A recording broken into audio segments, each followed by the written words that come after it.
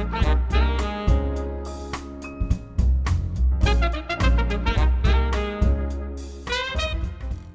morning, good afternoon, good evening. My name's Jack, and welcome to the Jack Holland Bartlett podcast. It feels very overdue for me to say those words, but I'm very excited that I finally am. I've been dancing around the idea of having my own podcast for a few years now, and it's February 2022, and now feels like the right time. As I'd imagine many of you are, I am a big consumer of podcasts. It's part of my daily routine to listen to hours of unedited conversations with people, and I gain a lot from these. I find immense value in conversations that are beneath the surface level.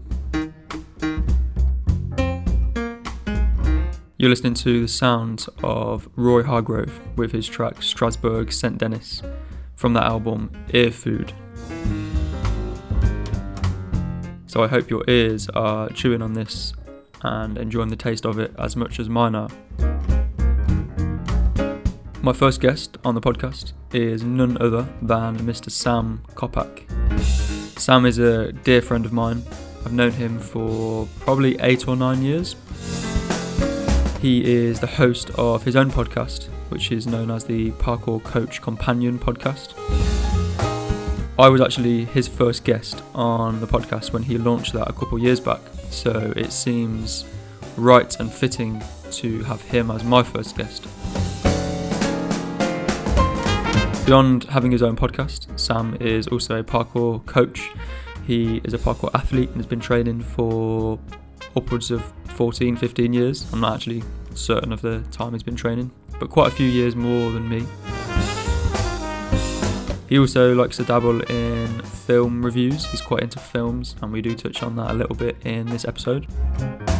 But we cover a rather vast range of topics in this conversation, from parkour training and maturity, to maturity and developing as a coach, to films, to spirituality, to recent goings on within the parkour community.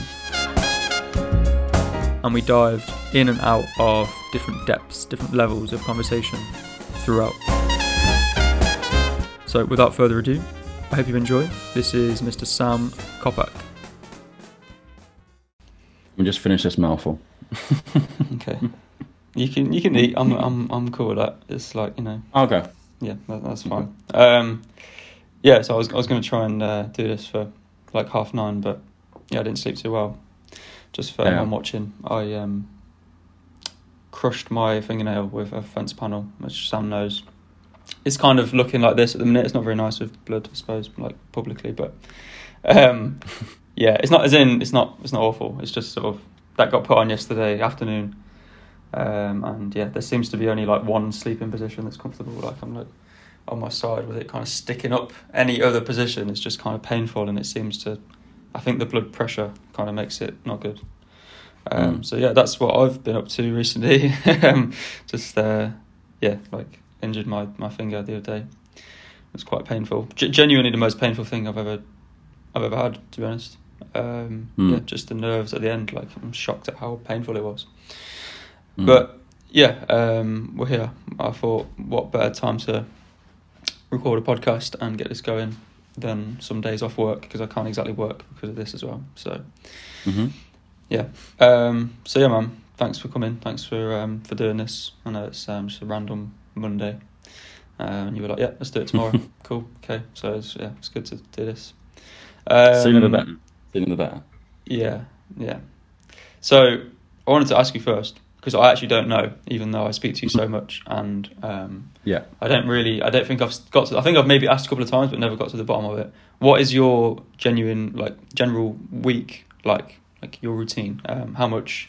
Because yesterday I asked you like, what you're doing. You're like, I've got a full day of coaching today and tomorrow, and I'm like, and the other days you're like, oh, I'm not coaching today, or I've got 2 hours. Like, how much coaching do you do per week? How much training do you get done in a week? How much hours do you spend on your podcast? Things like this. What does a typical week look like for you?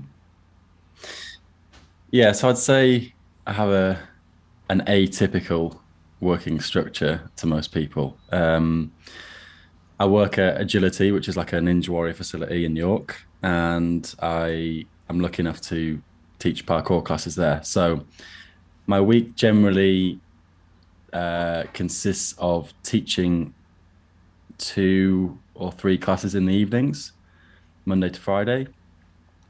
And then at weekends, I don't do any parkour teaching actually. I just do work on the course, on the ninja course. So I'm either party coordinator, PC Coppack, and have to manage like 8 parties in a day, which is absolute bedlam. Or I'm on the course kind of facilitating the public coming on the course, trying to get them across the rope swing, that sort of thing. So in the week, so for example, today I've got 2 classes. I've got a normal parkour class, age 7 to 11, and then I've got a flips and tricks session, which I've started. I started last week. We started doing flips and tricks sessions, and for me, that's kind of a bit out of my comfort zone, but also something I feel like might help me as well. Looking into researching how to flip, how to teach flips, how to teach flips to beginners, and hopefully see some progression there. So that'll be good for me as well because I've got a lot to learn with flips. Tuesdays I actually have off from agility, and I use that day to be honest, kind of recover and just have a like I call it like a fuck it day, like I can do kind of whatever I want. But I also usually do a private session in town with my client David, who I've been teaching for about 3 or 4 years now. He's 40 now, and we've been on the streets every Tuesday for an hour for years. Pretty much through thick or thin. There's been some horrendous days we've gone out through the winter, but his kind of motivation to do it has kind of pushed me to be like, well, if he's wanting to go out in this, then I better show up as well. So hang on, I've just realised this is annoying me. There we go. So yeah, so I teach about up to 10 classes a week.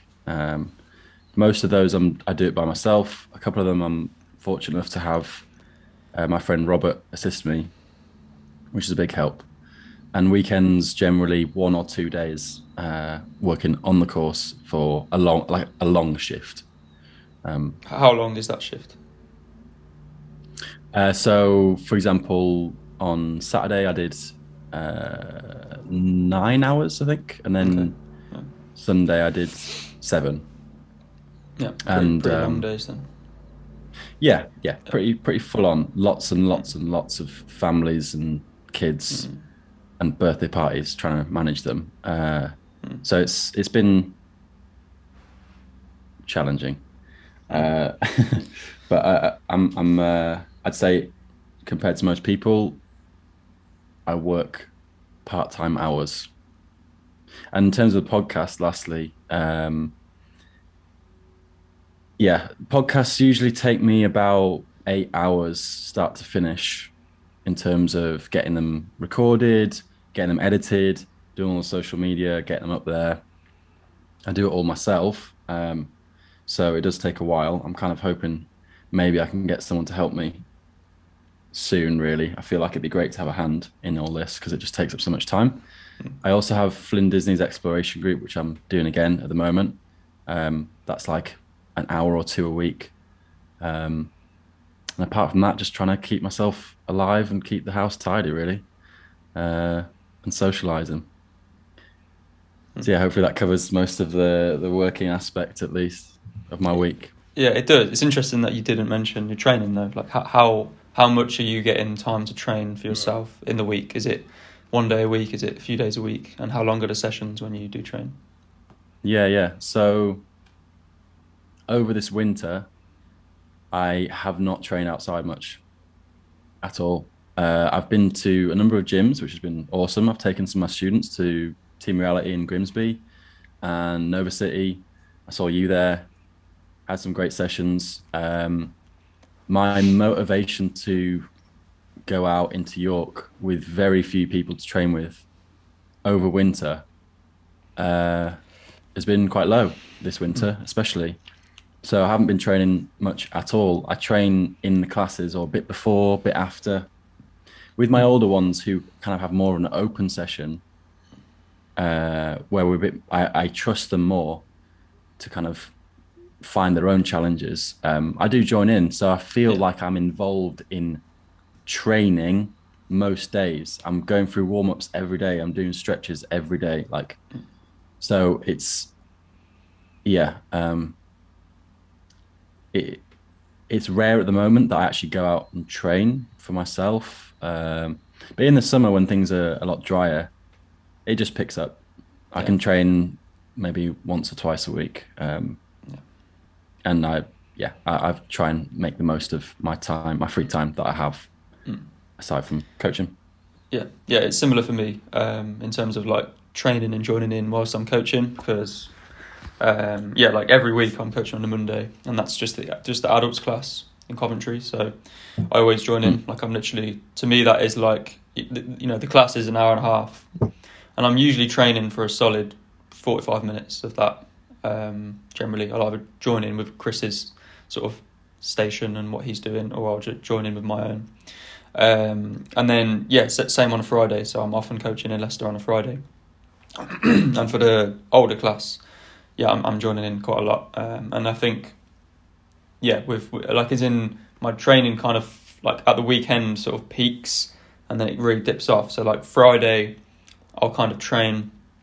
Like I said, in the class a little bit, and that's like a little taste, and then I'll train at the weekend on a Saturday, sometimes on a Sunday as well, and then a Monday in the evening, just again a little 45-minute session, and then I have kind of a solid week to rest. And again, it's different in the winter and the summer, but like it's nice to have those little mini sessions almost in classes. I think they can sometimes be quite intense for me. Like I'll really get into it and just really train. Like I'm like, I'm really training here. Like, because especially because the adults are getting so good, like training, at the same level as them, is really nice.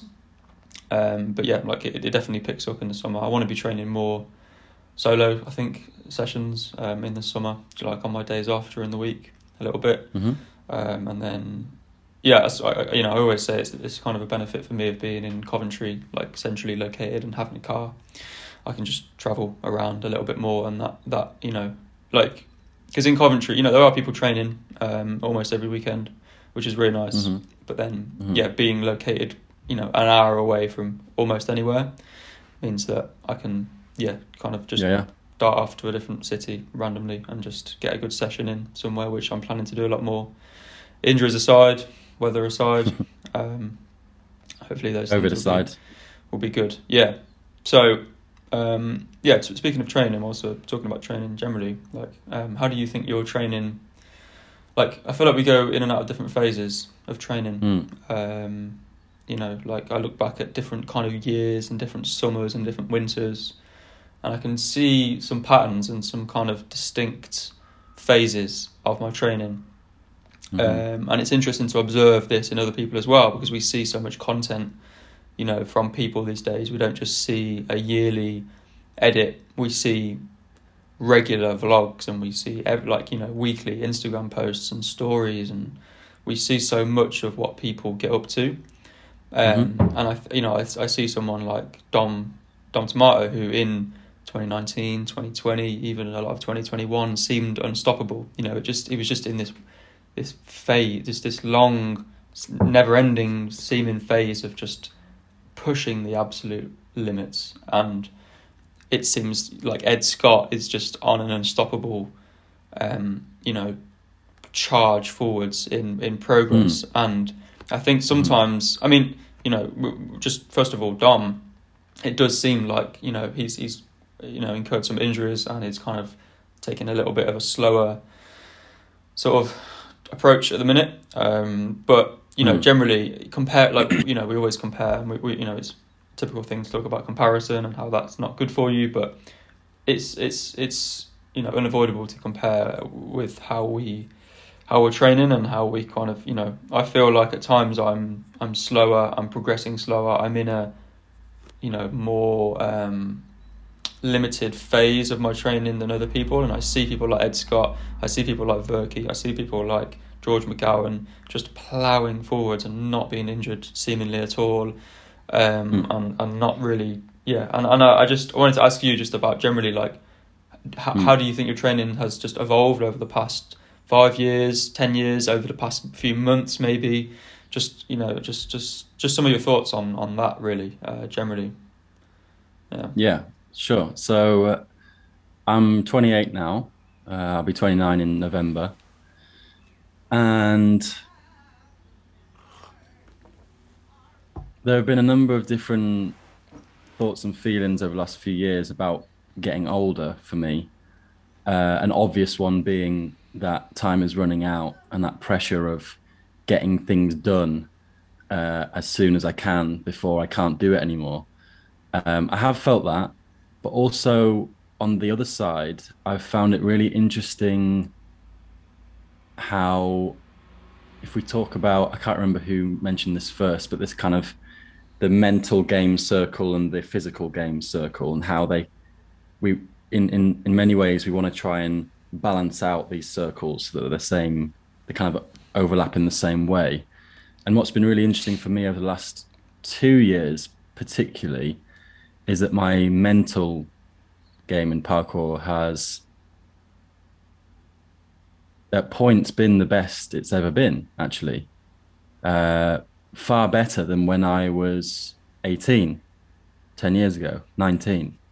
And I think it comes with this general sense of being involved in this thing for so long that I guess my awareness, my intuition is better, but also that I've consciously tried to look for things that scare me, consciously tried to not just have comfortable training sessions, essentially.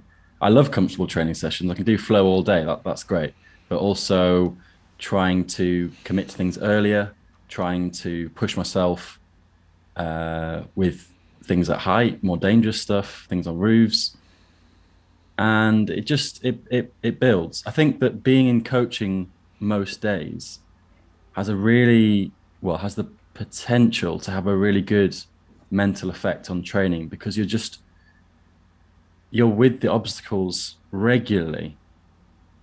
You're moving regularly, even if it's just a small stick here and there or a flow, but you're just in the world of parkour.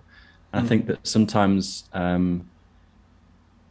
I see people who are a bit rusty, and it's because they've taken themselves out of the world of parkour for however long, weeks, months, whatever. Rusty in a mental yes, sense. Yes, yeah, yes, yeah.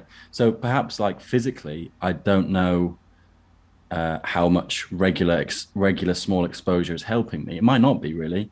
I might not be actually getting any better at sticking stuff or doing certain things, but mentally, I feel like over the last 2 years, it's been really emboldening to, for example, do well in skill competitions. And that for me, a skill competition represents like, where am I at? Where this is, the floor is yours, like, show me what you can do. This is the arena of parkour for you right now. And so for me, I've found a lot of a lot of confidence boosting in finding myself do well at the competitions. I would say that a creeping feeling that's come in over the last few years has been that I can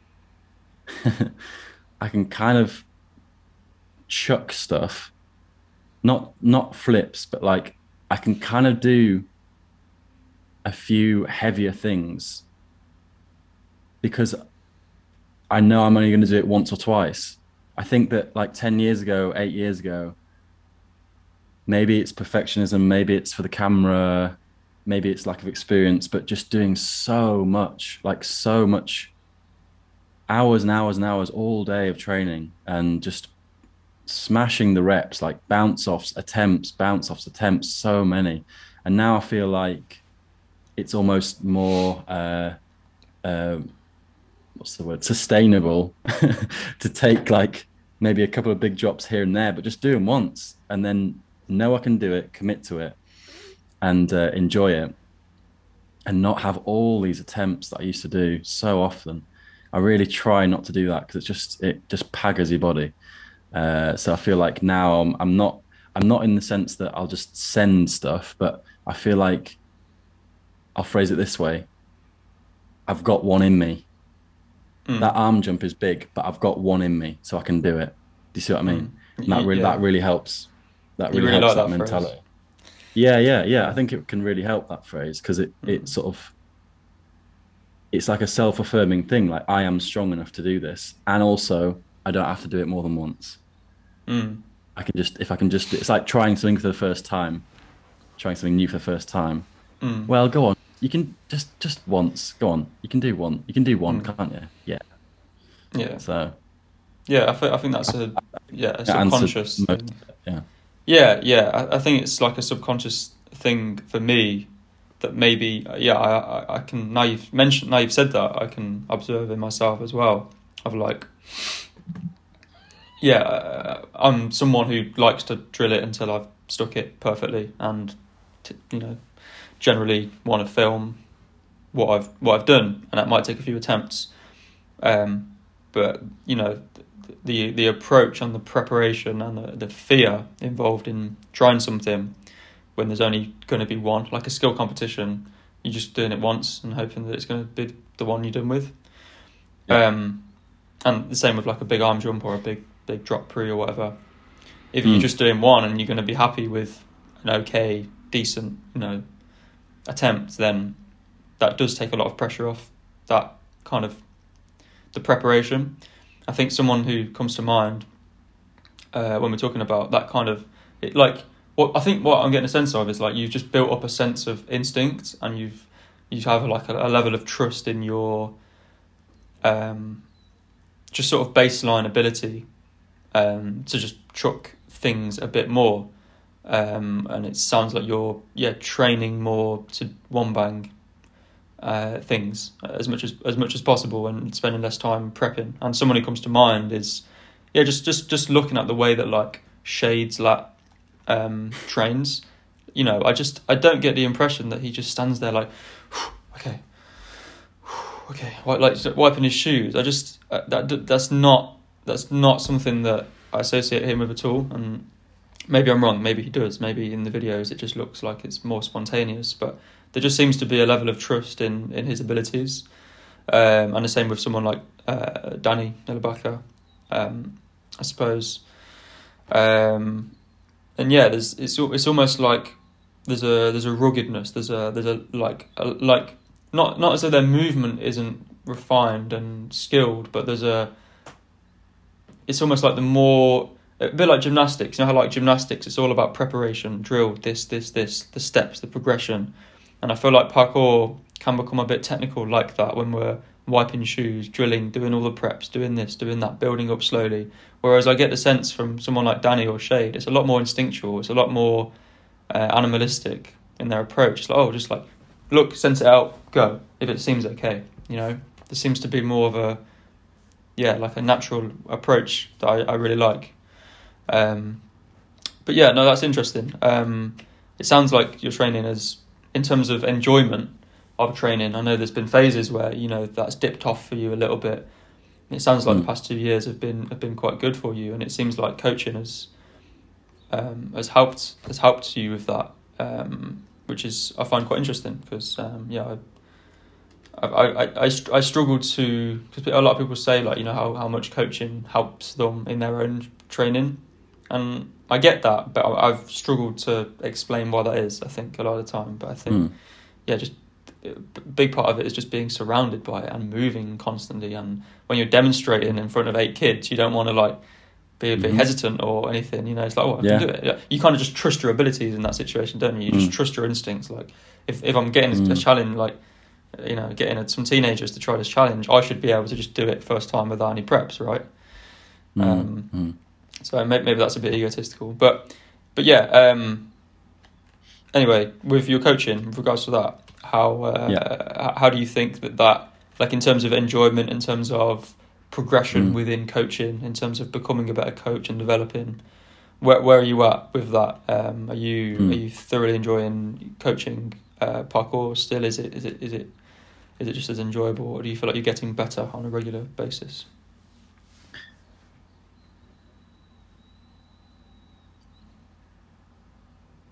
So it's funny because I was talking with my housemate, and he was saying that if you enjoy something, for God's sake, don't make it your work, because then then you'll lose enjoyment for it because you're having to do it all the time. I have felt moments of that. There's been moments where, for whatever reason, I'm not been in a good place, or something has gone wrong, or whatever, and I've gone to work. And I'm just like, I don't want to do parkour today. I don't like. I don't want to do this. Like I don't want to play another game of tag or another. It's you have to pull it out of somewhere. You have to be enthusiastic. You have to showcase that love for parkour that is there in you, even if sometimes you have to kind of fake it a little bit. You're not quite feeling it. Coaching most days is tiring, and there has been points where I've thought, like, damn, like, have I gone too far? What else am I apart from parkour? There's a really good post actually from there's a good article written by an account called Parkour Clinic, talking about identity and parkour, and how a lot of people sort of feel quite lost without it. And that does scare me as well. I sort of think, if I lost my job tomorrow, yes, of course, I'd look for more parkour jobs, but otherwise, I'd be in the shit a little bit. I'd be, applying to Greg's or restaurants and things. So it's like scary to think like that. It's like a therapist. If you were in a relationship that was codependent, they might say that's not a healthy thing for you. You should have your own identity separate from that as well. And I think that a lot of people, not only just in work, like in terms of if if parkour were to just disappear, you wouldn't have a job. But a lot of people, they wouldn't have a purpose as well, right? Like it's just that codependency. But carry on. So I'm wary of that.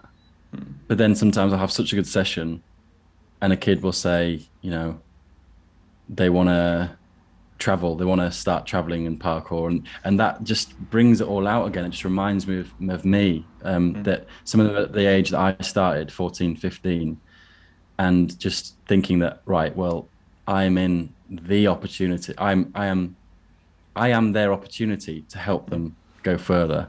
Yeah. I take responsibility for that, which was really, again, it's just fantastic to have that feeling and to have that agency, actually, to think like I can help these people find the joy that I found in parkour. Like they can find that jewel. In terms of my coaching itself,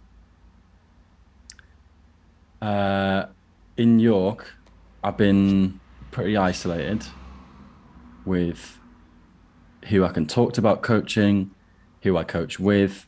It's only recently that I've really been able to have an assistant coach, Robert, who's been really helpful. It's amazing the difference just having another pair of hands can have on the session, and the quality of the session, actually. So I would say that, honestly, in the last few years, I have been coaching a hell of a lot, but I would say that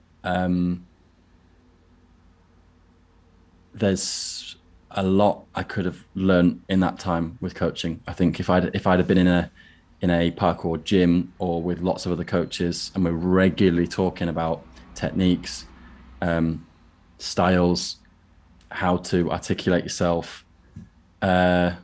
So yeah, I'm not really sure of my progression. My again, because I'm usually by myself, my lesson plans are often quite experimental. I find it really hard to do the same session twice, or like similar session twice. I always want to try and.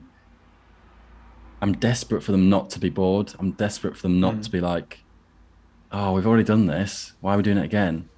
I'm perhaps a little bit too wary of that, but at the same time, uh, yeah, I'm every week I'm trying to getting down pen and paper, thinking like, what can we do? What can we do?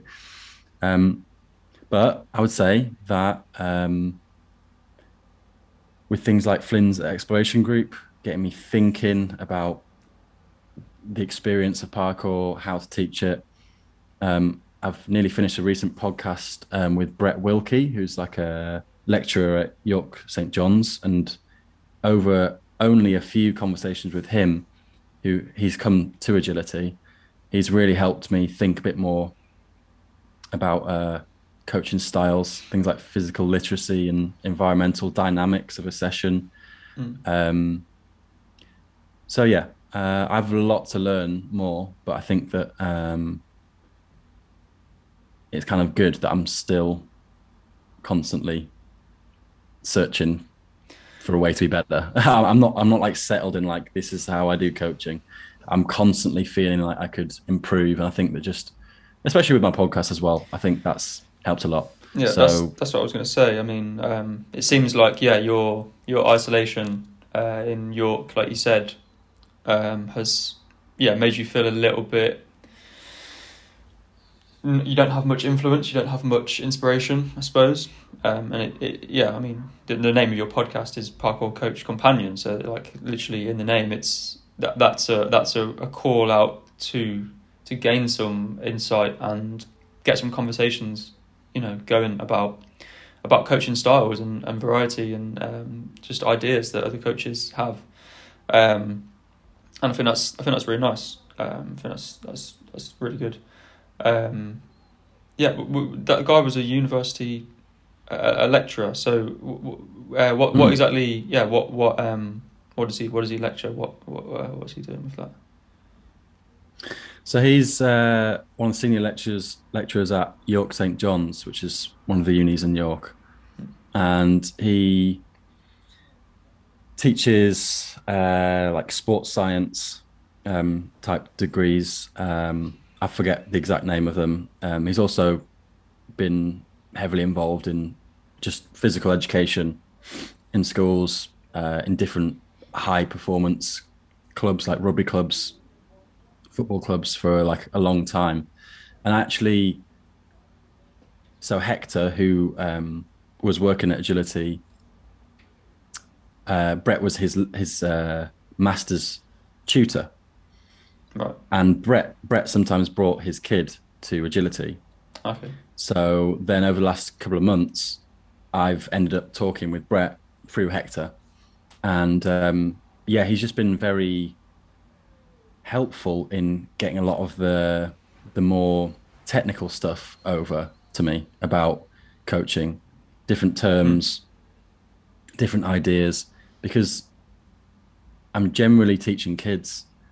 And so I've condensed my articulation into what I think works for kids. Right. And that's often quite simple.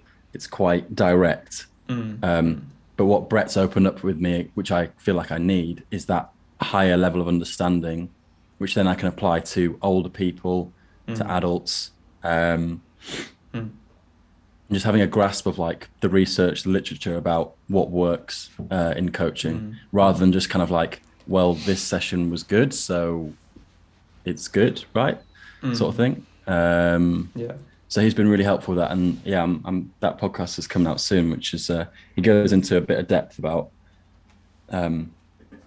different concepts in learning, and he's outside of parkour, so it's been great for him to have an interest in, and also to see crossover with different ideas. So he's been an interesting recent acquaintance, we could say. Yeah, it's really like genuine expertise in the field of teaching and coaching. We don't really have a lot of sports coaches, as much as a lot of them are experts at what they do and have developed their craft. A lot of it is, right, there's kids to manage, let's get you together, let's do this, we're going to do this, and it can be quite simple, right? It can be quite vague. and vague to understand what's good and what's bad, like you said. But yeah, it's good to have that. I'm looking forward to listening to that. Actually, it sounds really interesting. Yeah, just to go back to what you said a minute ago about like the kind of not inspiration. I suppose like reminding yourself of what your intentions were with being a coach and why it's a good thing for you and for your students. I think, when I was coaching more hours and kind of, my plan when I was younger was really to be a coach, like as in that seemed like the only feasible way for me to like make a career out of parkour in any way. And it still may be the only feasible way in which to do that for a lot of people. But I realised that I much prefer coaching on a less regular basis.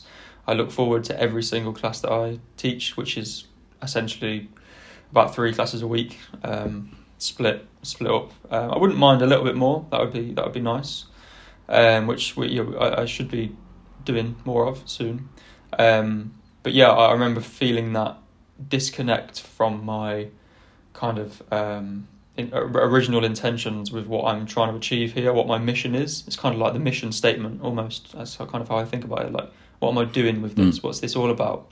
And when you're kind of, hypothesizing, like, and planning like your career in terms of as a coach, and you're like, okay, in the future I'm going to be doing this, and I'm going to give these kids this opportunity, the opportunity that I had, and they're gonna probably really enjoy parkour, and they're gonna get a lot from it, and I'm going to facilitate that, and that you could get a sense of pride in even just like thinking about the idea of that.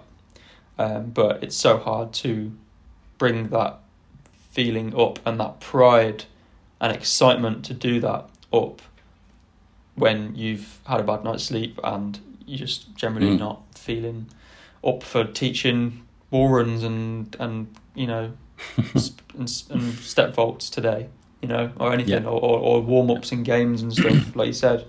I think this is where I think a gratitude practice has helped me with this, and meditation in general, which I'm sure you can relate to a little bit as well. Oh, I just let my finger. But yeah, so for me, I find that just reminding myself of these core intentions and of this kind of mission statement as a through a kind of gratitude practice is really helpful for me. And that that really applies to a lot of things, like mission statement in anything really, like in having a house and like keeping it clean and making sure like that, what it represents to me. Like, it can be easy to not be grateful for just having a roof over your head and of course all these simple things, but it can be easy, you can take it for granted that you have this job and this career and this lifestyle that you dreamed of, and that literally gives you like the opportunity to give opportunities to all these kids, and it's easy to take it for granted. But I think what you're doing is great, and you've already given hundreds of kids great opportunities, and adults as well, for growth and for learning, and that's something we need to remind ourselves of as coaches, as people who are teachers essentially. All teachers fall into this category, facilitating a environment for opportunity really and for growth. But the hard. Can I just say one thing on that? Yeah. That just quickly, that's exactly it. The hard thing is that when you coach, you can't ever see truly what will happen next with children and what you've done for them. You can't. You just got to have faith that it's good. It's like that saying, a society only becomes truly great when old men plant seeds that grow into trees whose shade they'll never sit under, something like that. Yeah, something. Yeah, that's actually on the wall in my gym. Interestingly, oh wow, really? Yeah. Along with like pictures of Arnold Schwarzenegger and all sorts. There is also that quote for some reason. But yeah, I like that. Yeah. I think it's a great quote. Yeah, I think there's a lot of having kind of faith. Really, you'll never know, but there's some indicators. Obviously, if someone's becoming more autonomous, I think that's a great indicator that you've done a good job. But you'll never know, and that's just where you have to have some sort of faith in that. Yeah. So I've never thought of it as faith, but that, yeah, I agree. I agree. It is faith. You know, yeah, we often, like, you know, rational parts of our brain tell us that, you know, faith is kind of silly, like, because you're believing in something in the future. But like, I really do believe in the how would I say it? In the potential of my students. And if I lose that belief, if I lose that faith, then it's a lot harder to coach with any level of seriousness, with any level of passion, really. Mm-hmm. You know, if all of a sudden that kind of prospective, you know, thing with students goes away, like the idea that they're going to do well and they're going to grow and they're going to improve and develop. If I get rid of that notion, then it's a lot harder to coach with any sort of enthusiasm, I think. So in many ways, we do act out faith in that there is faith involved in that, right? Yeah, it's more than hope, I'd say. Yeah, because if you have, because faith kind of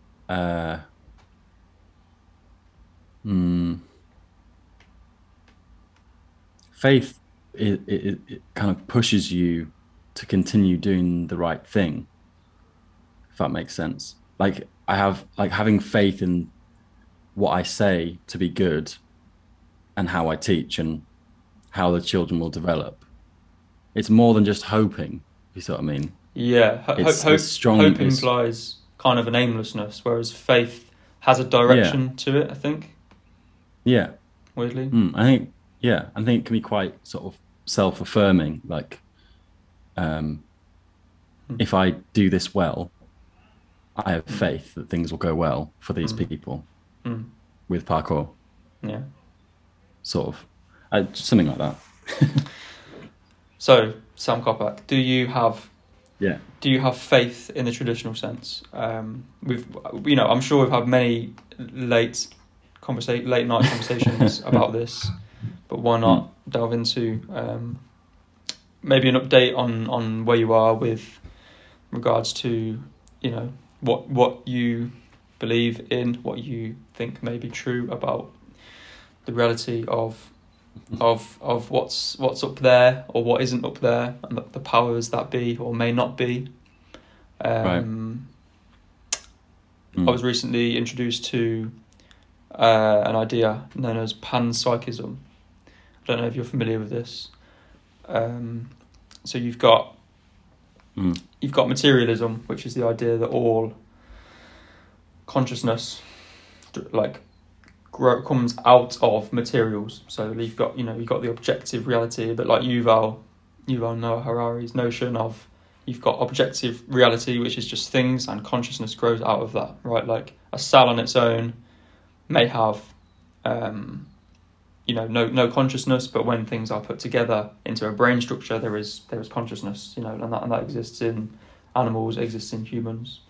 And then you've got the spiritualist, which is the idea that consciousness precedes matter. So there was a conscious entity, there's a conscious driving force behind the universe, and that's what gives birth to matter, right?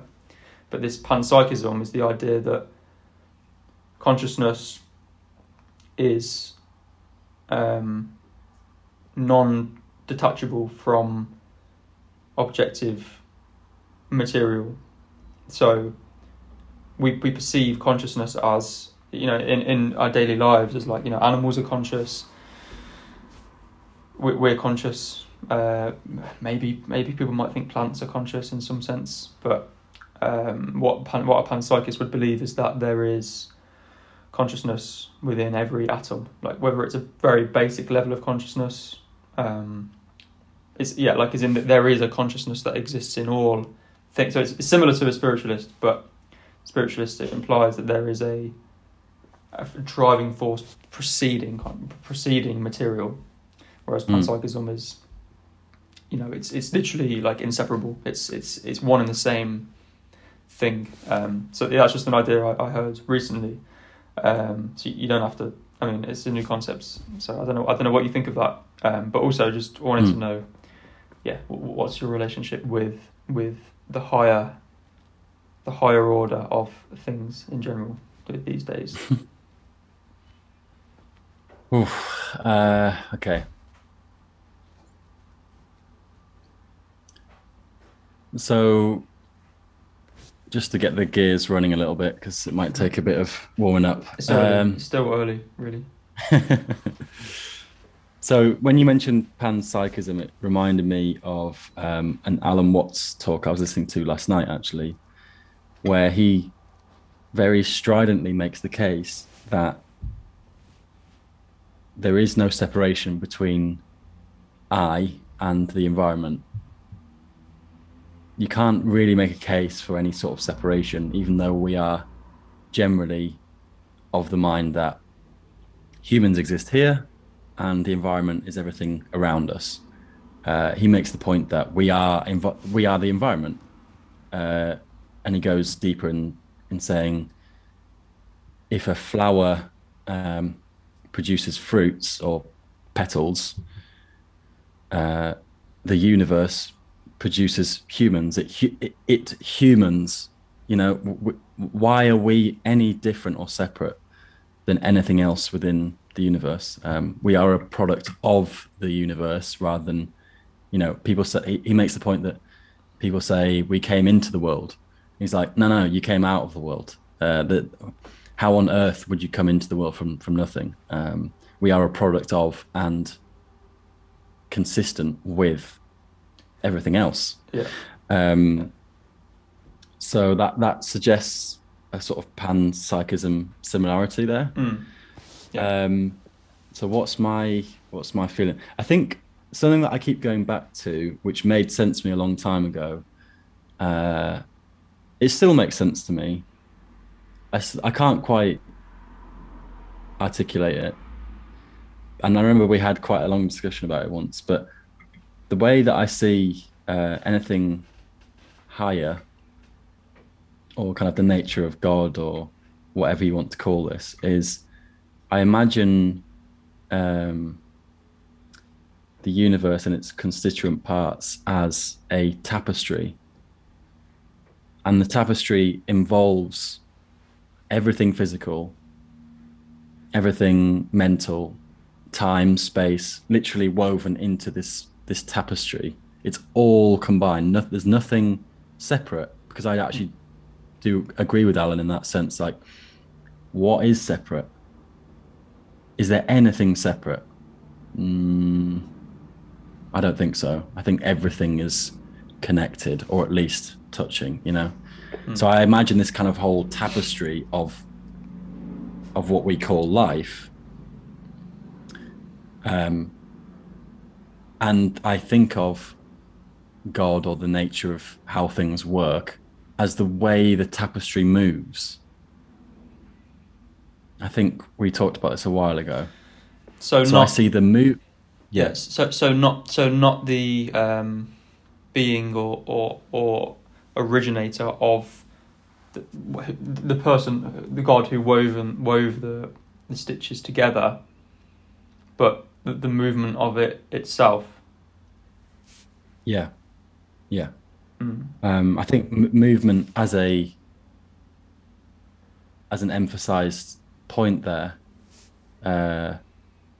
In every stone that will never have consciousness, or what we believe is consciousness, there are still electrons spinning about at extreme speeds. There's movement in practically everything. And so I see that at a macro level, and a hang on, micro and macro, I forget the difference. Anyway, I see it in both the small and the inconceivably large scales is kind of the same. And so I believe that in a sort of neutral way, not necessarily a good or a bad way, that the movement of the tapestry of existence is what God or the way, or something higher to explain how everything works is It's the way it moves, the way time moves, the way space moves, the way that things live and die and things change. And that's my only, that seems to be one of the only kind of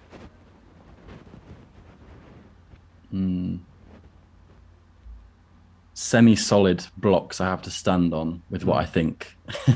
I kind of came up with that when I was at uni, and I still kind of agree. I think a bit differently now, maybe, but it feels at least somewhat explanatory for me. So that movement of the tapestry, is that movement random? Does it have a driving force or a direction behind it, or is it following patterns that just happen to have existed before it, and it therefore recreates patterns over and over again?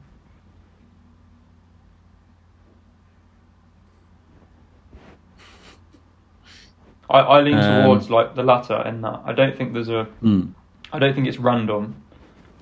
I don't think that, like, there does seem to be a direction of sorts behind why things seem to move in the way that they move. Like all of a sudden tomorrow the grass is not going to be red tomorrow for everyone like that. Like it's consistent in a direction. And then in a more complex example, the human condition. Like if we sit around doing absolutely nothing with our lives, we feel worthless, we feel bad, and I think there's a reason behind that. That doesn't just have a biological explanation. We could say, oh well, the chemicals in the brain, are altered, and there is this. What would you say? Like, what's it called? Mind has gone completely blank. So, refresh the sentence. So, the brain fires, right, and there are chemicals that go up and downstream the body. And we could explain why you feel bad when you're not doing much with your life, right? But that doesn't explain why doing something with your life is important. Okay.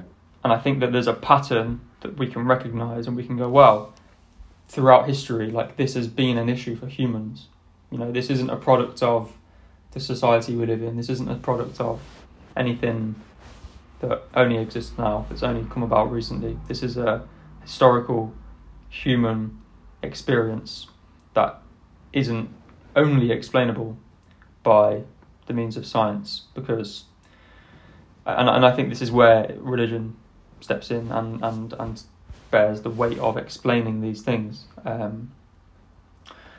I think there is a direction of sorts, not necessarily a dictator pointing in a direction, which is kind of what I think a lot of, probably the vast majority of people believe in the world, really, right? It's like a God that is literally creating a direction for things, whether that's an intervening God or a God that wrote a blueprint and has left the world to its own devices in a direction, with the blueprint kind of embedded in the structure of reality.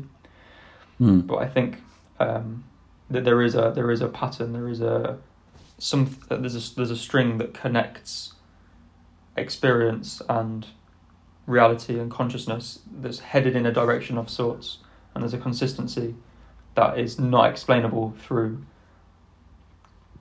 quantitative analysis like science. There's a qualitative aspect to these things, which I think religion sort of fills the void of explaining.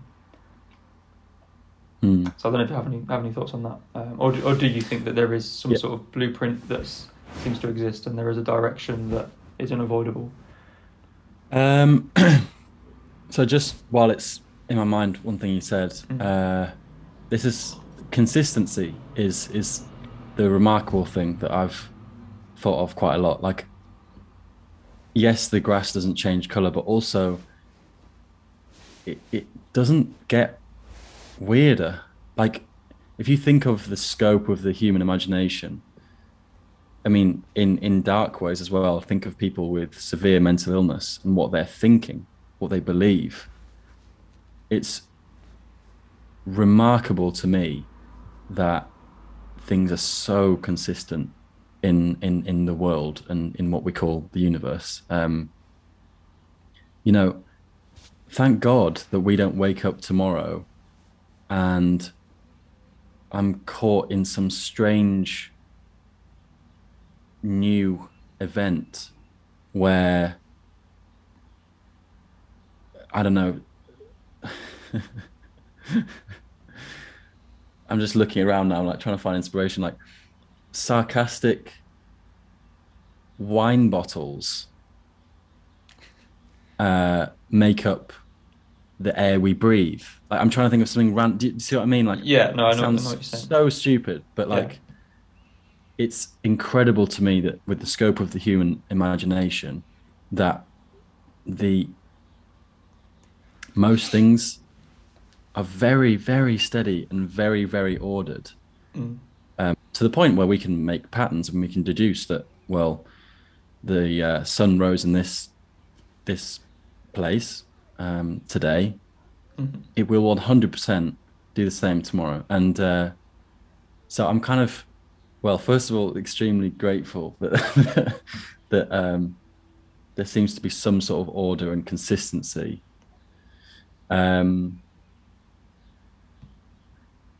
And also, it's always going to beg the question. Well, are things made that way? It's the idea of the blind watchmaker. If you've ever heard that story, how can something be? How can so many complicated things be so meticulously perfect in a way? How can things be so ordered? A sort of slightly, well, tangential thought is I often look at kind of technology, things like laptops and things we use every day, cars, and sometimes a thought comes to me like, could it have been any different? Is there a degree of inevitability about the manifestation of a laptop? Like, is it like from thousands of years ago, hundreds of years ago, whatever you want to, however far back you want to go, is there a sense of inevitability in the things that we produce? Is it inevitable that we were always going to make a smartphone, and it's sort of, is the bicycle the best thing we can transport ourselves on within a certain number of variables? Is it that's for one person that will go on a road that will be a smooth, safe ride? All these things, are these products sort of inevitable of the way things work and that we want and that we are going to use? And I'm finding it quite difficult to explain, but I think, if I could chip in there, like, I think, go ahead. Chip in. I meant to say chime in. No, I said chip in. That's like chipping in for petrol. I think I think I know what you're saying in terms of it being like inevitable, and I've had similar thoughts, but I think that it's more than anything else, just like a building on evolution. So, in the same way that we as humans, and our evolutionary history is so imperfect. It's like this kind of illusion that we have that I know Dawkins talks about quite a lot with regards to our kind of we're like, we're made perfectly for this planet. There's oxygen here, there's water here, and that's an illusion, right? Because it's like we are a product of that environment through by the means of evolution, and incremental steps have made made the environment and like you said, we are the environment ourselves, and we're not distinct from the environment.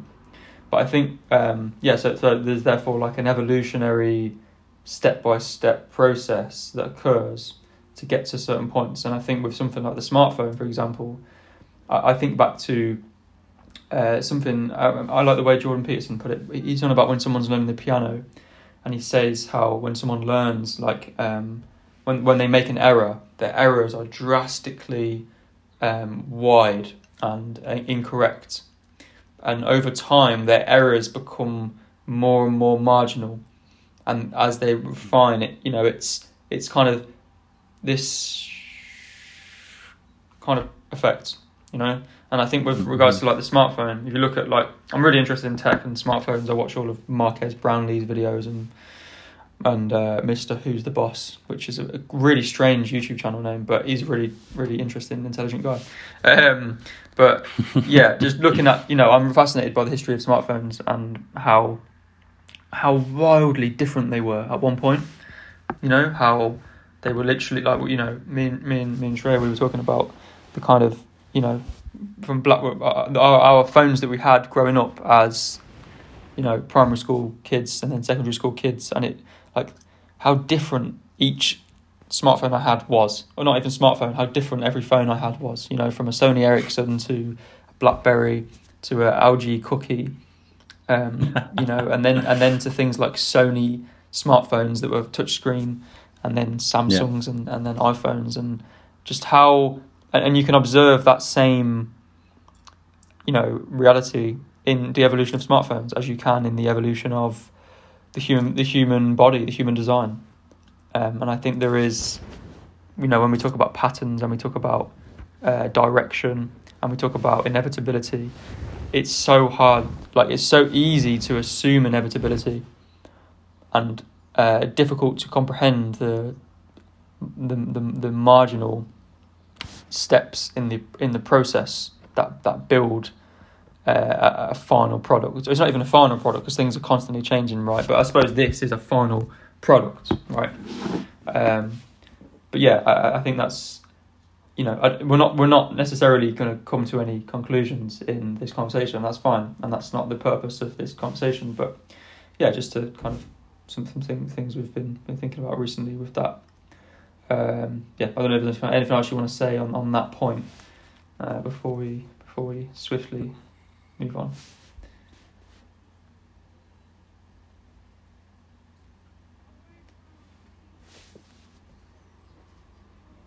I think there's always going to be mystery and there's always going to be limitation.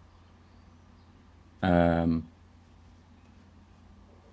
think that different things may give us glimpses of something else, or something, or at least put us in the state where we experience something else. And perhaps that's even more interesting. Maybe it's not necessarily what's out there, but maybe what can happen to this, what can actually this thing go through, because it seems to me that in many ways the sort of human experience not fueled is the wrong word, I'm going to use fueled by the brain. Sometimes I feel like it's the it's the best possible opportunity for bliss or happiness. Possibly the only, or the only. Being conscious is the only opportunity for happiness and bliss, right? Possibly, yeah. Possibly. But again, defining consciousness and where it comes from is important, is integral to that question, because going back to the materialist, spiritualist, panpsychist idea, is a stone existing in bliss? Is a tree existing in? Does it have the same opportunities for bliss and for chaos as we do? Maybe we just perceive it as because they are such basic systems compared to the complexities of our experience, maybe we just perceive it as, well, it's clearly like any sort of bliss that they might get is ridiculous, but maybe we're just limited by our complexity. We're limited by our complexity. There's a quote to stick on your Instagram, with a picture of the stars behind it. Yeah, I've just got two last things to say on that, actually. Okay. First one, if you don't mind. First one, I quite specifically remember when I used to do club photography, I had this really moving experience, actually, where I was in this kind of nightclub and I was just on the periphery of the dance floor, you know, with my camera, ready to take pictures for anyone that wanted. And I was kind of just looking around. I was just standing back, and you know, I'm stone cold sober, and there's people dancing in front of me. There's couples. There's all sorts of different people. And I remember standing back, and you know, the music definitely wasn't to my taste. It was awful. But I remember kind of having this quite strong, like, emotional moment where I looked at everyone and I sort of thought, like, and I could see everyone smiling, everyone dancing, laughing. And I was just thinking, like, wow, there really is a chance for happiness. There really is an opportunity that we have to experience momentary bliss. And it nearly brought me to tears, because, you know, I don't know any of these people, and they'll have no idea who I am, or will never remember me. But in that kind of moment, I remember just thinking, like, wow, it's kind of this pseudo paradise just for that moment. I was like, wow, that's like quite amazing, really. And what's funny about that situation is, if you'd have voiced this to almost anyone in the club, they would have laughed at you hysterically. Oh yeah, for sure. And the final thing I wanted to say on that, you mentioned about kind of the experience of a stone or a tree and that sort of thing. One thing that really fascinates me, which I don't really know much about, is you take the blue whale, the size of its brain. I think they have the largest brains on planet Earth. They've got big brains, yeah. They got they got big ones, yeah. And I know it's not a linear relationship between the size of a brain and intelligence, blah blah blah. But the idea of, like, what would a bigger brain think and feel and experience is so mysterious and curious to me.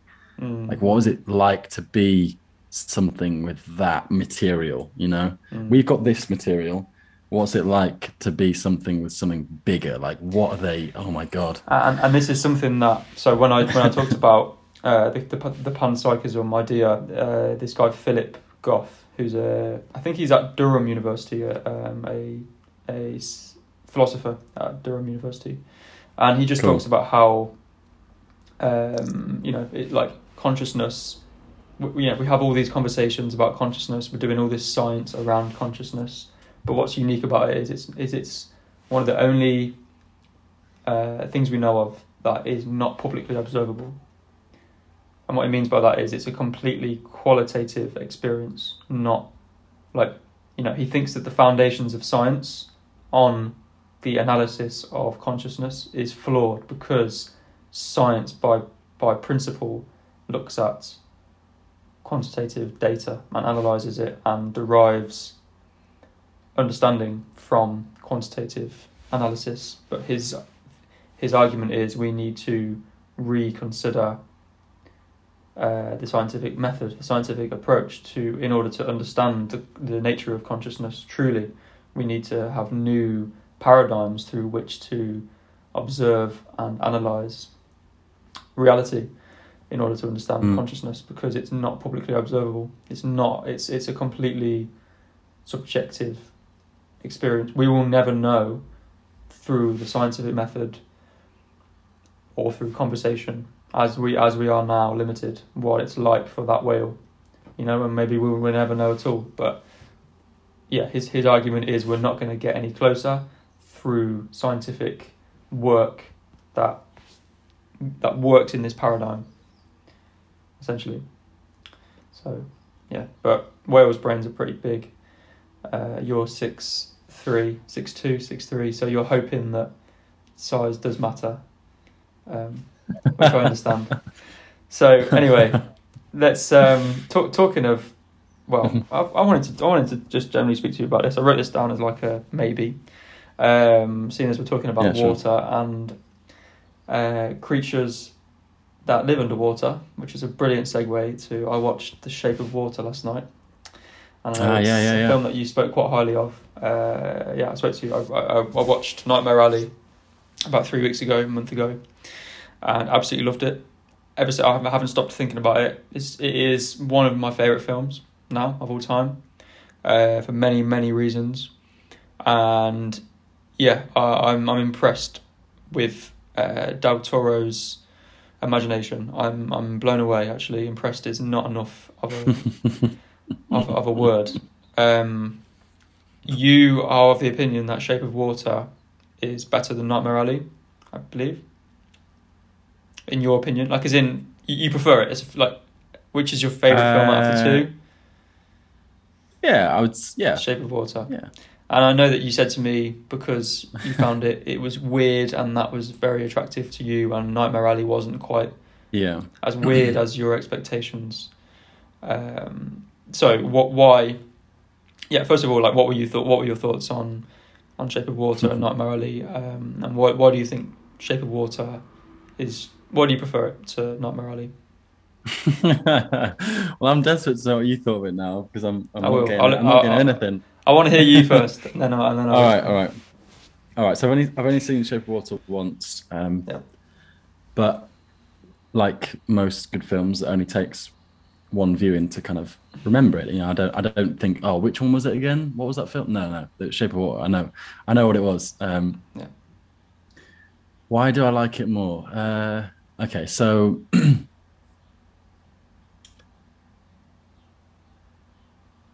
Shape of Water has, I think, firstly, two great characters. You've got the main, I've forgotten the names completely, but you have the main female character and the main older male character. I think that our protagonists, you mean? Yeah. Sorry, yeah. Because the antagonist is as much of a main character as well, who's brilliant. But yeah, carry on. Oh, the kind of CEO guy. Yeah, the guy with the stick, the electric stick. Yeah. Like the enemy in the film, essentially. Yeah, the antagonist. Yeah.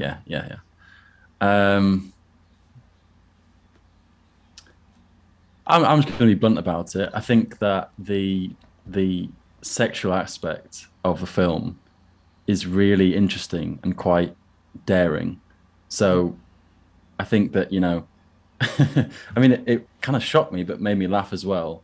This routine that I guess she's in her 30s, you could say, maybe 40s. I'd say 30s, yeah. 30s. That the main character has, she wakes up, has a bath, masturbates in the bath, goes to work, sort of thing, like clockwork.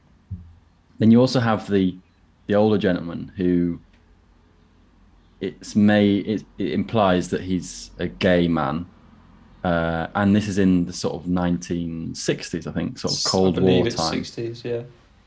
Yeah. So I thought it was quite. I think the sexual aspect of the whole film is quite bold, combined obviously with, and this is a spoiler if anyone hasn't seen it, with the aqua creature that she forms a relationship and sexual intimacy with. Again, strange and kind of curious, like that kind of idea of, what if there was an alien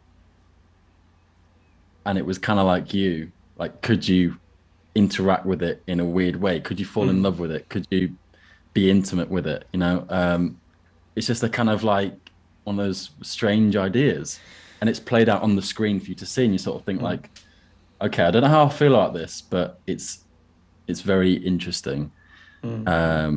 Because it's displaying maybe a fantasy that people have, or like a fantasy of where humans meet science fiction. Yeah, it's almost stimulating two seemingly contradictory kind of like it's triggering two contradictory emotions, if you like. One is kind of like it's uncomfortable to think and the idea of this, but yet it's warming and beautiful at the same time. And I think that is its strongest. Like, it had to be daring in order to do that. And I think a lot of people would watch the film and be like, that was weird as fuck, and I'm not into that, right? But the overwhelming majority of people, just going by YouTube comments and by going that it won Best Picture in the Oscars, I think the overwhelming majority enjoyed that that clash of kind of emotions that don't normally go together, but yet were worked in a way through this film that made people really like it. They resonated with it. I think the scene where the bath overflows and fills up the entire room is really beautiful, actually, if I remember it right. Just because of how ridiculous it is, but just again that fantastical element, and also I guess it contrasts quite nicely with the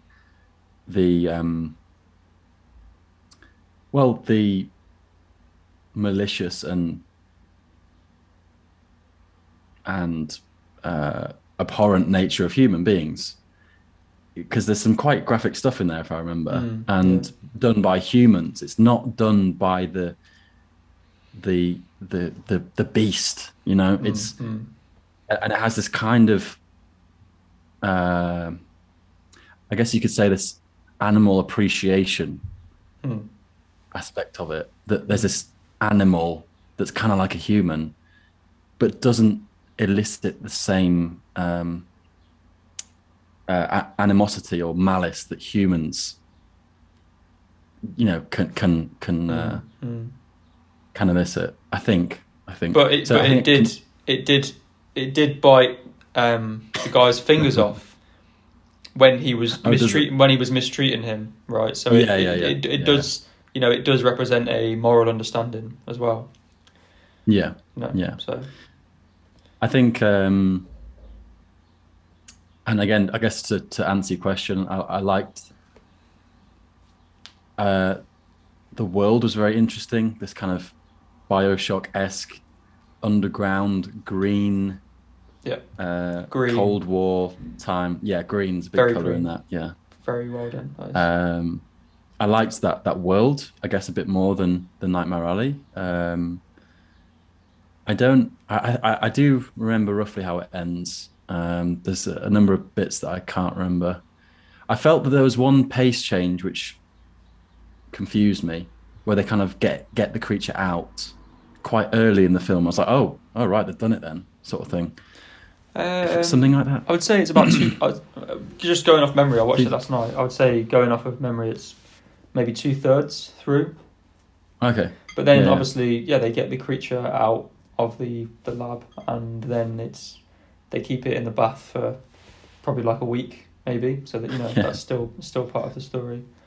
I thought the pacing was quite good. Probably one of the stronger points of the film. So don't get me wrong, like, if Nightmare Alley is a solid 9 out of 10, maybe 9 point something out of 10, and only notching down a couple of points because of, like you said, it could have had maybe a more memorable soundtrack, which is a strong point about films, but overall, still a brilliant film for me. Whereas, this is 8.5. Like, I'm not notching it down far below. So you did enjoy it. I did enjoy it. Good. We've got there. I think that one of the strongest things about it, and I'm only, becoming knowledgeable of this recently from watching Del Toro's films, is just how strong his themes are.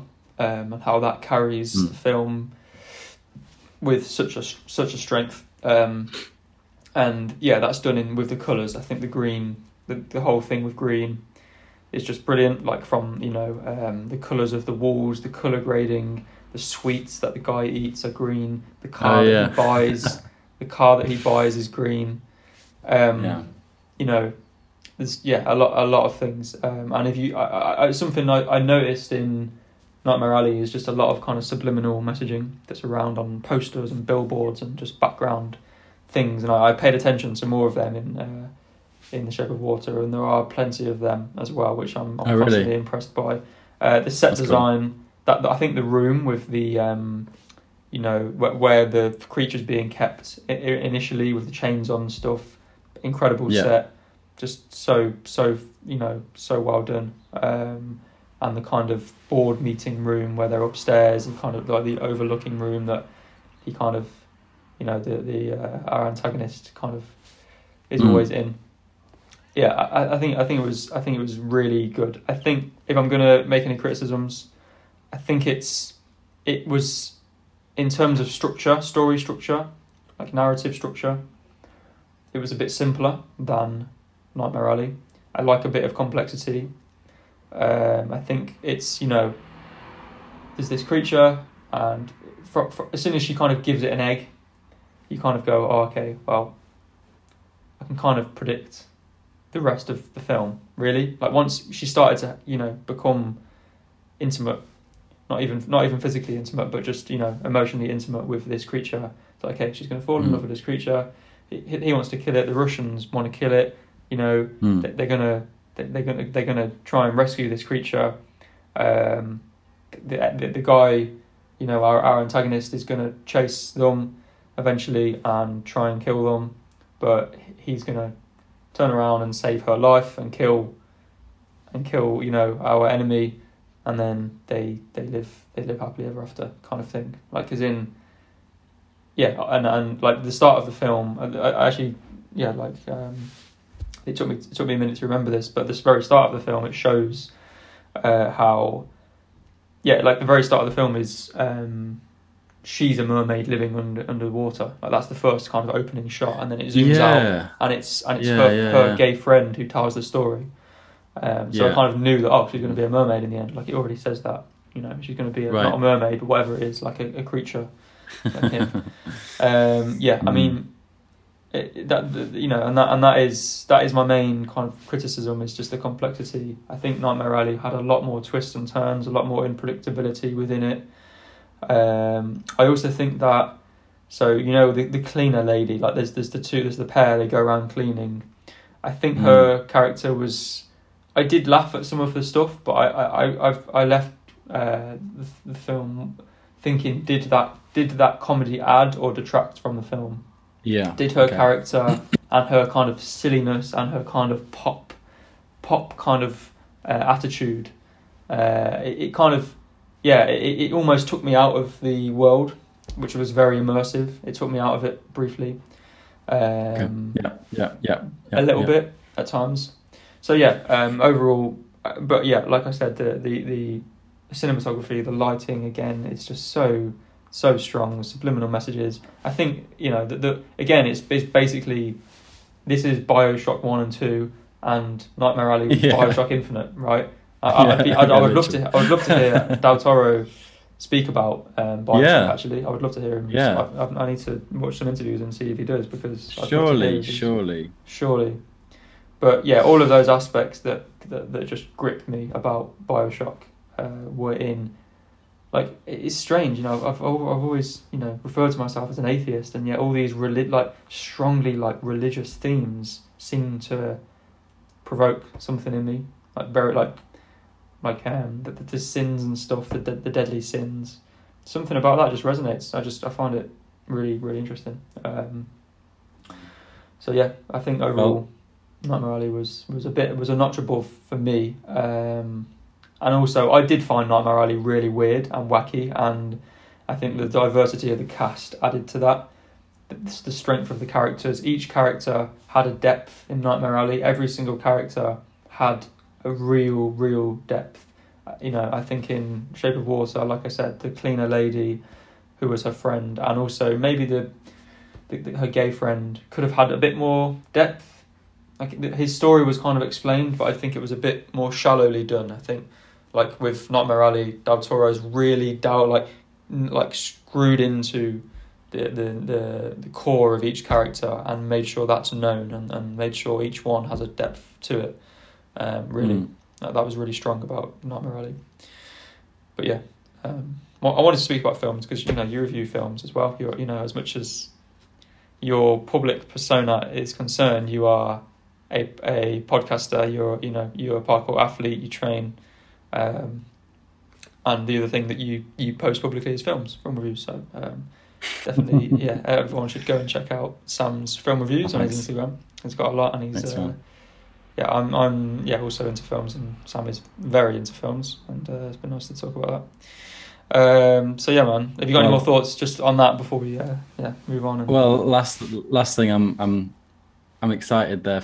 I'm excited for you to finish the trilogy with the best film of the three, Pan's Labyrinth, which for me is the best film of the three. So I'm very excited to hear your thoughts on that, because that isn't just my favorite Del Toro film. It's actually one of my favorite films, full stop. So I'm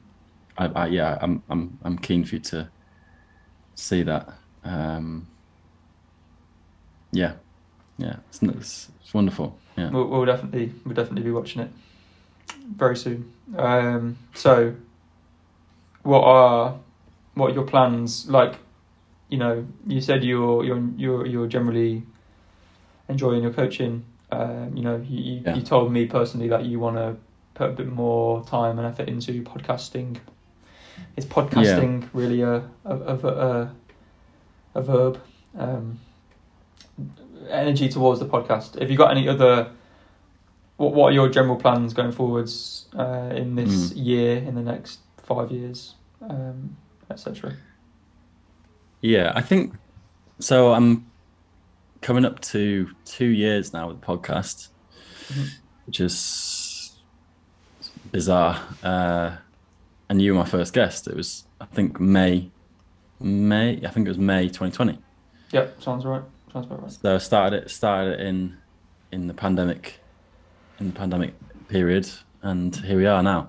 So I'm coming up to, I've kind of got past episode 40. So I now have a rough idea of what I can do in how much time, if that makes sense. Like if I didn't work at all and just purely did podcasting, I could maybe do 2 a week or something, and then that equates to a certain amount per year, blah, blah, blah. It's actually quite incredible how many podcasts some big platforms have put out. It's remarkable, actually. It really is, yeah. That's a lot of content. What I'm focusing on a bit now is legitimizing and essentially connecting even more. So I'm trying to, I've conceded that the only way to legitimize something is to make it look nice. Okay. To make it look legit. You mean regarding the branding of your podcast? Yeah. Things like that. Yeah. Okay. It's funny because I've used a new program called Canva, which is it's a really cool tool to use, pretty simple, easy to use for like Instagram posts and branding and stuff. And I want to have at least the image of legitimacy. And it's funny that I had a message from someone who said, "Oh, it's great to see that things are looking so official now with this thing." And it's just, I was like, okay, right, yeah, interesting. All I've done is change the graphics. Do you know what I mean? Like, But I think that in this kind of social media world, it's actually a standard to present anything. It needs to look good. It needs to look professional. It needs to look legitimate in some way, or at least better than nothing. Because people just won't take you as seriously in a way. Think of any parkour brand, and they've probably spent a lot of time on how they look and how they post and the graphics and everything. Yeah, some more successfully in doing that than others, I think. I'm not going to Yeah. name names because I think some people may listen to this podcast who are within that, but there's definitely a brand or two in mind that I think have changed their branding in directions and too many times where it's been, for me, it's like, not it doesn't look good. It looks inconsistent, and it's I don't know. Like you can go too far in that as well. Like you need to have some consistency. Sure. But yeah. Mm-hmm. Yeah. So in terms of my trajectory, this year, I'm going to try and carry out lots more podcasts.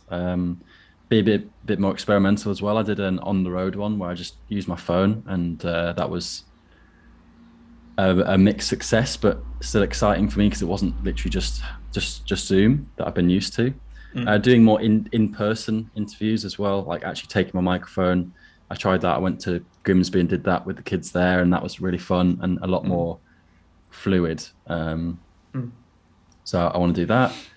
I'd love to get sponsored. Anyone listening, it'd be great to have some sort of sponsorship for my podcast, so that I can make money off it, because then I'm, again, that for me sounds like even more of a dream. If I can get paid for doing like coaching parkour, get paid for doing a podcast. I am admittedly very much tying myself and put all my eggs in the parkour basket, but it does sound like a bit of a dream for me as well, because I know I can do it. So you can go a lot of directions with something like a podcast, though. I think that's why I've decided to really do this. Is it does incorporate a lot of aspects of what I'm interested in. Like a lot of my interests can be combined into something like this. And it can take many forms. So I think that's a good thing about a podcast. Yeah. In terms of my coaching, I kind of have some decisions really, because I could just keep going, doing what I do in the same way that I do. But that's quite a daunting thing, actually. I don't want to stay in this, no disrespect to agility. I love what I'm doing, but they know as well that I won't be there forever.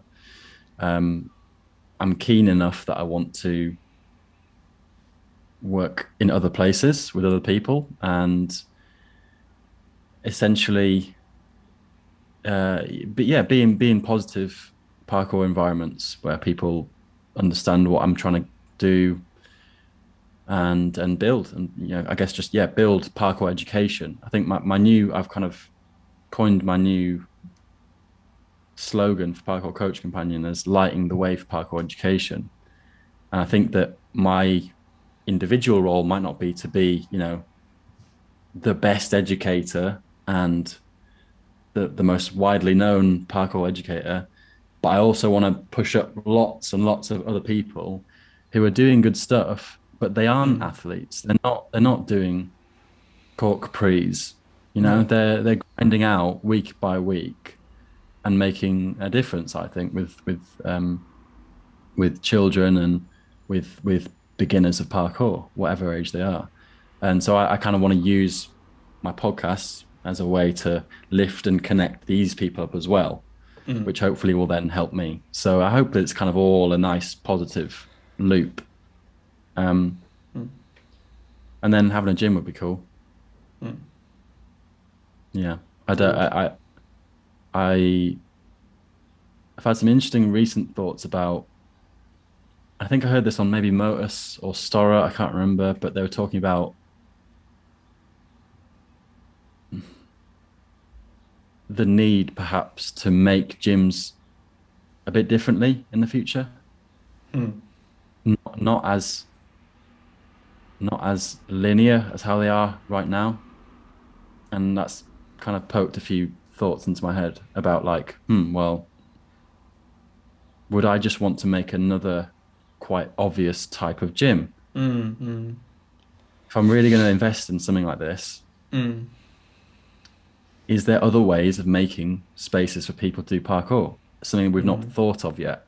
Mm. And I think there is opportunity, definitely. I'm not sure what it looks like, but Maybe we could make a yeah. space that is so different from what we see now as a parkour gym that maybe even Stora begin to award clips from within a gym.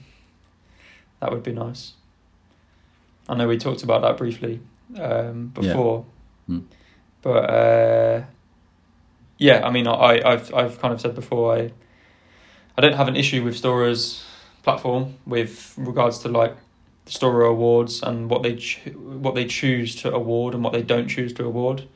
But I would have liked it if they would allow gym clips to be included. People who like training, like, so let's say like Dinger of the Year or whatever, like different kind of things, or Line of the Year or Athlete of the Year. If a lot of those clips from that athlete were comprised of clips within a gym, I think that should also be considered. I think that there's a skill set that gets developed in a gym that is distinct from outside, but part of the repertoire of skills that are now are what make up parkour. Parkour is not just you train in the gym so that you're good outside. It's not preparation for outside things, in my opinion. It's just another like a crazy bar setup. To be good at a certain level demands a developing of a skill in that environment, and I think that is as much parkour as jumping around on rooftops and doing wall runs and ascents and descents. They're all segments of parkour, and someone who is very good in a gym and also very good outside is, in my opinion, overall in terms of attributes higher than someone who's just good outside and isn't very competent with a complex bar setup, or at swings and underbars, and like there are other things that you can get up to in a gym that you can't really get up to outside as well. But yeah, I mean, I don't know if you have any more thoughts on that from what we discussed previously, or just want to reiterate a couple of points. I'm not trying to create any. I know that Daryl Stringley's chimed in on this on Instagram with regards to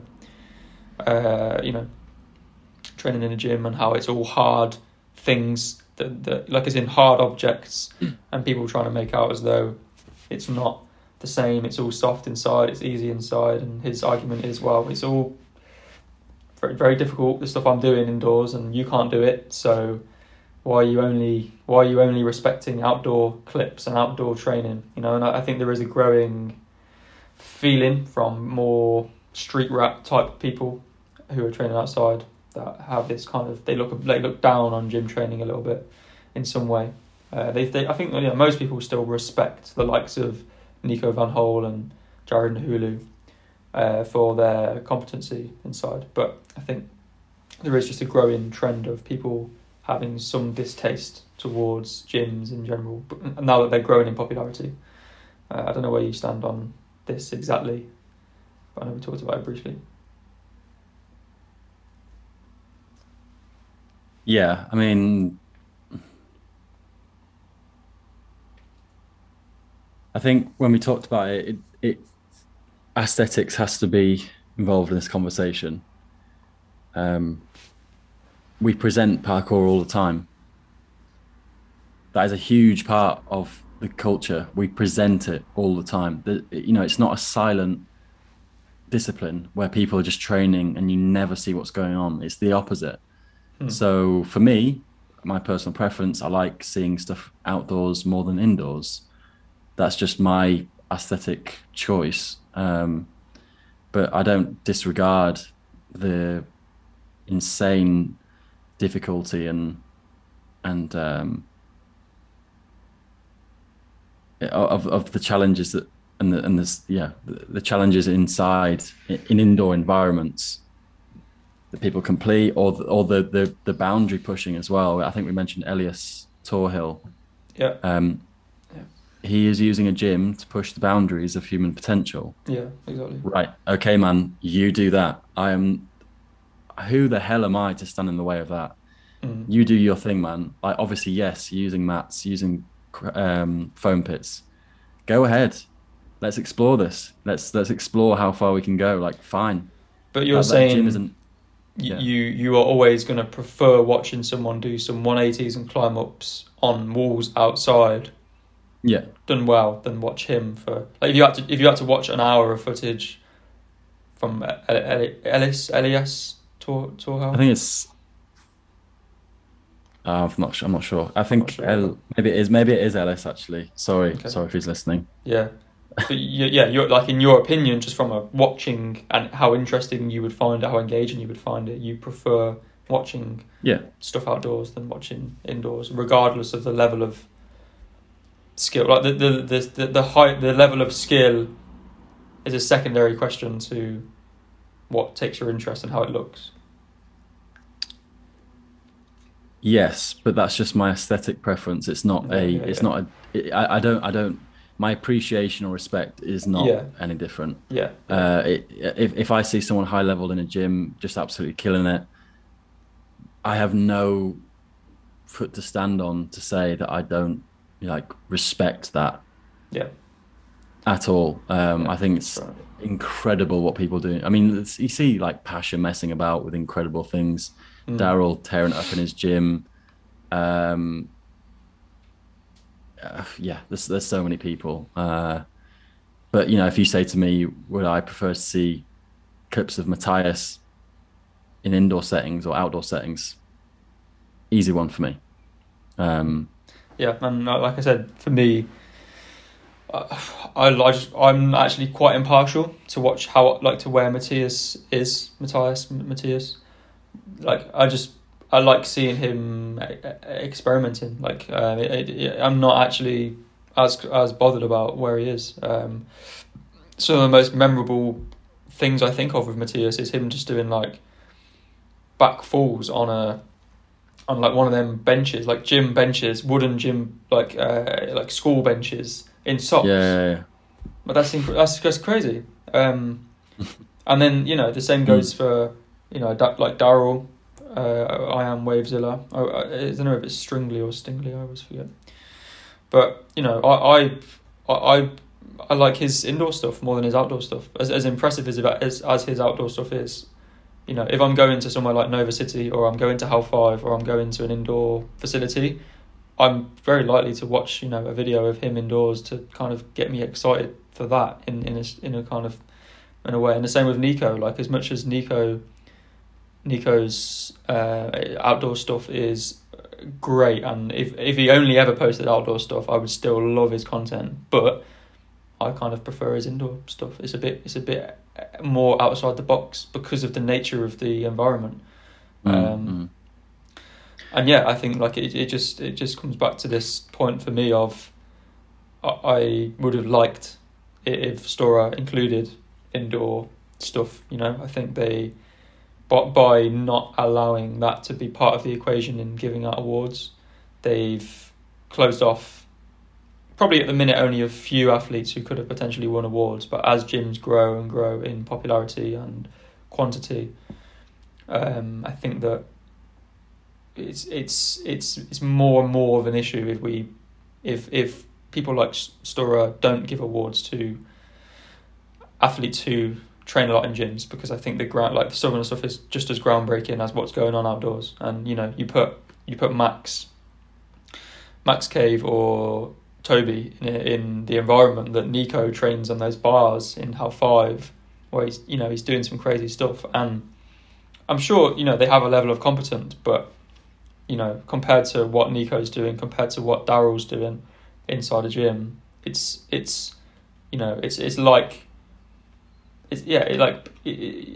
like someone who, let's like putting Ellis Torhau on an English rooftop. It is almost a fish out of water in terms of how much they've developed those particular skills, and those particular skills are just as much part of parkour for me. But I get that there's an appeal of outdoor stuff that just like is more interesting to watch for most people, which I agree. On the whole, I prefer seeing outdoor stuff, but there's a select few athletes that I prefer seeing their indoor stuff, and I would have liked it if they'd have been considered for what they've done indoors as part of the Stora Awards.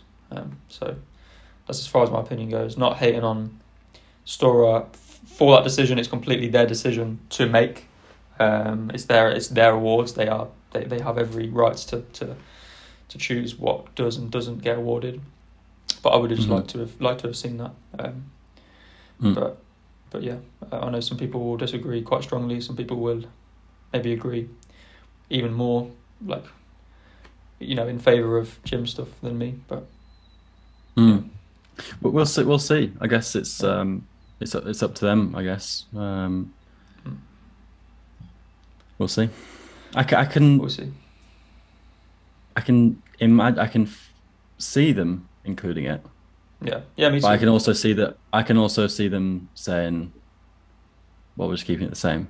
So I think the reason I brought it up and I've discussed it with a couple of people is because of the comment, which is, I get it, it's a joke, but like, if it's in the gym, it's in the bin, right? And I think it's a joke. Like, I know that Max Cave finds Nico's stuff impressive and insane, and he appreciates it. I'm not trying to make out as though they don't appreciate it, because I know they do. But yeah, I sense a bit of a growing distaste towards gym training and gym culture a little bit in the parkour community, which I would like to just open a discussion about, maybe, and just say, look, like, it's part of parkour now. I think skateboarding is a good example to go by with like skate parks and like street skaters and skate park skaters, and how there's almost a distinction, but then a lot of people cross over, and there's a perception that it's easier in certain situations and it's all perfect and whatever. And we have the same opinions, don't we? But, just wanted to open a discussion about it a little bit. Yeah. So, yeah.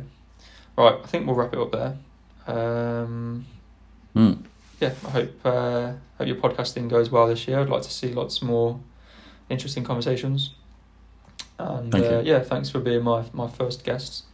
It seems fitting, as I was your first guest. Yeah. There's a whole list of guests that I want to have on for my own kind of interest and intrigue about what they would have to say on certain things. But really enjoyable little conversation. So thanks for coming on. What have you got planned for the rest of the day? You're coaching this evening, you say? Yeah, I'm going to be doing some planning now for the rest of the week, and then I'll be teaching tonight. I've got a project I'm doing with Flynn that I was hoping to start filming for this evening. Okay. But I think I'm rotated in actually for some other stuff that's going on at Agility, so I might not be able to. But I've got a project which I'm going to aim to do in the next 2 weeks, called Zero Prep. Nice.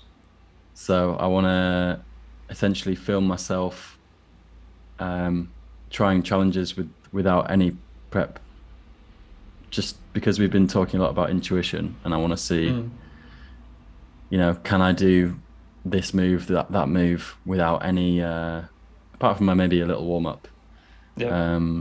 No kind of run up practice, no taking off practice, no counting my steps, nothing. Just see if I can do it. Yeah. So that's kind of something that I'm going to be working on. That really has been hopefully. A big shift in your approach then, like really big shift. Yeah. I'd say cool. it seems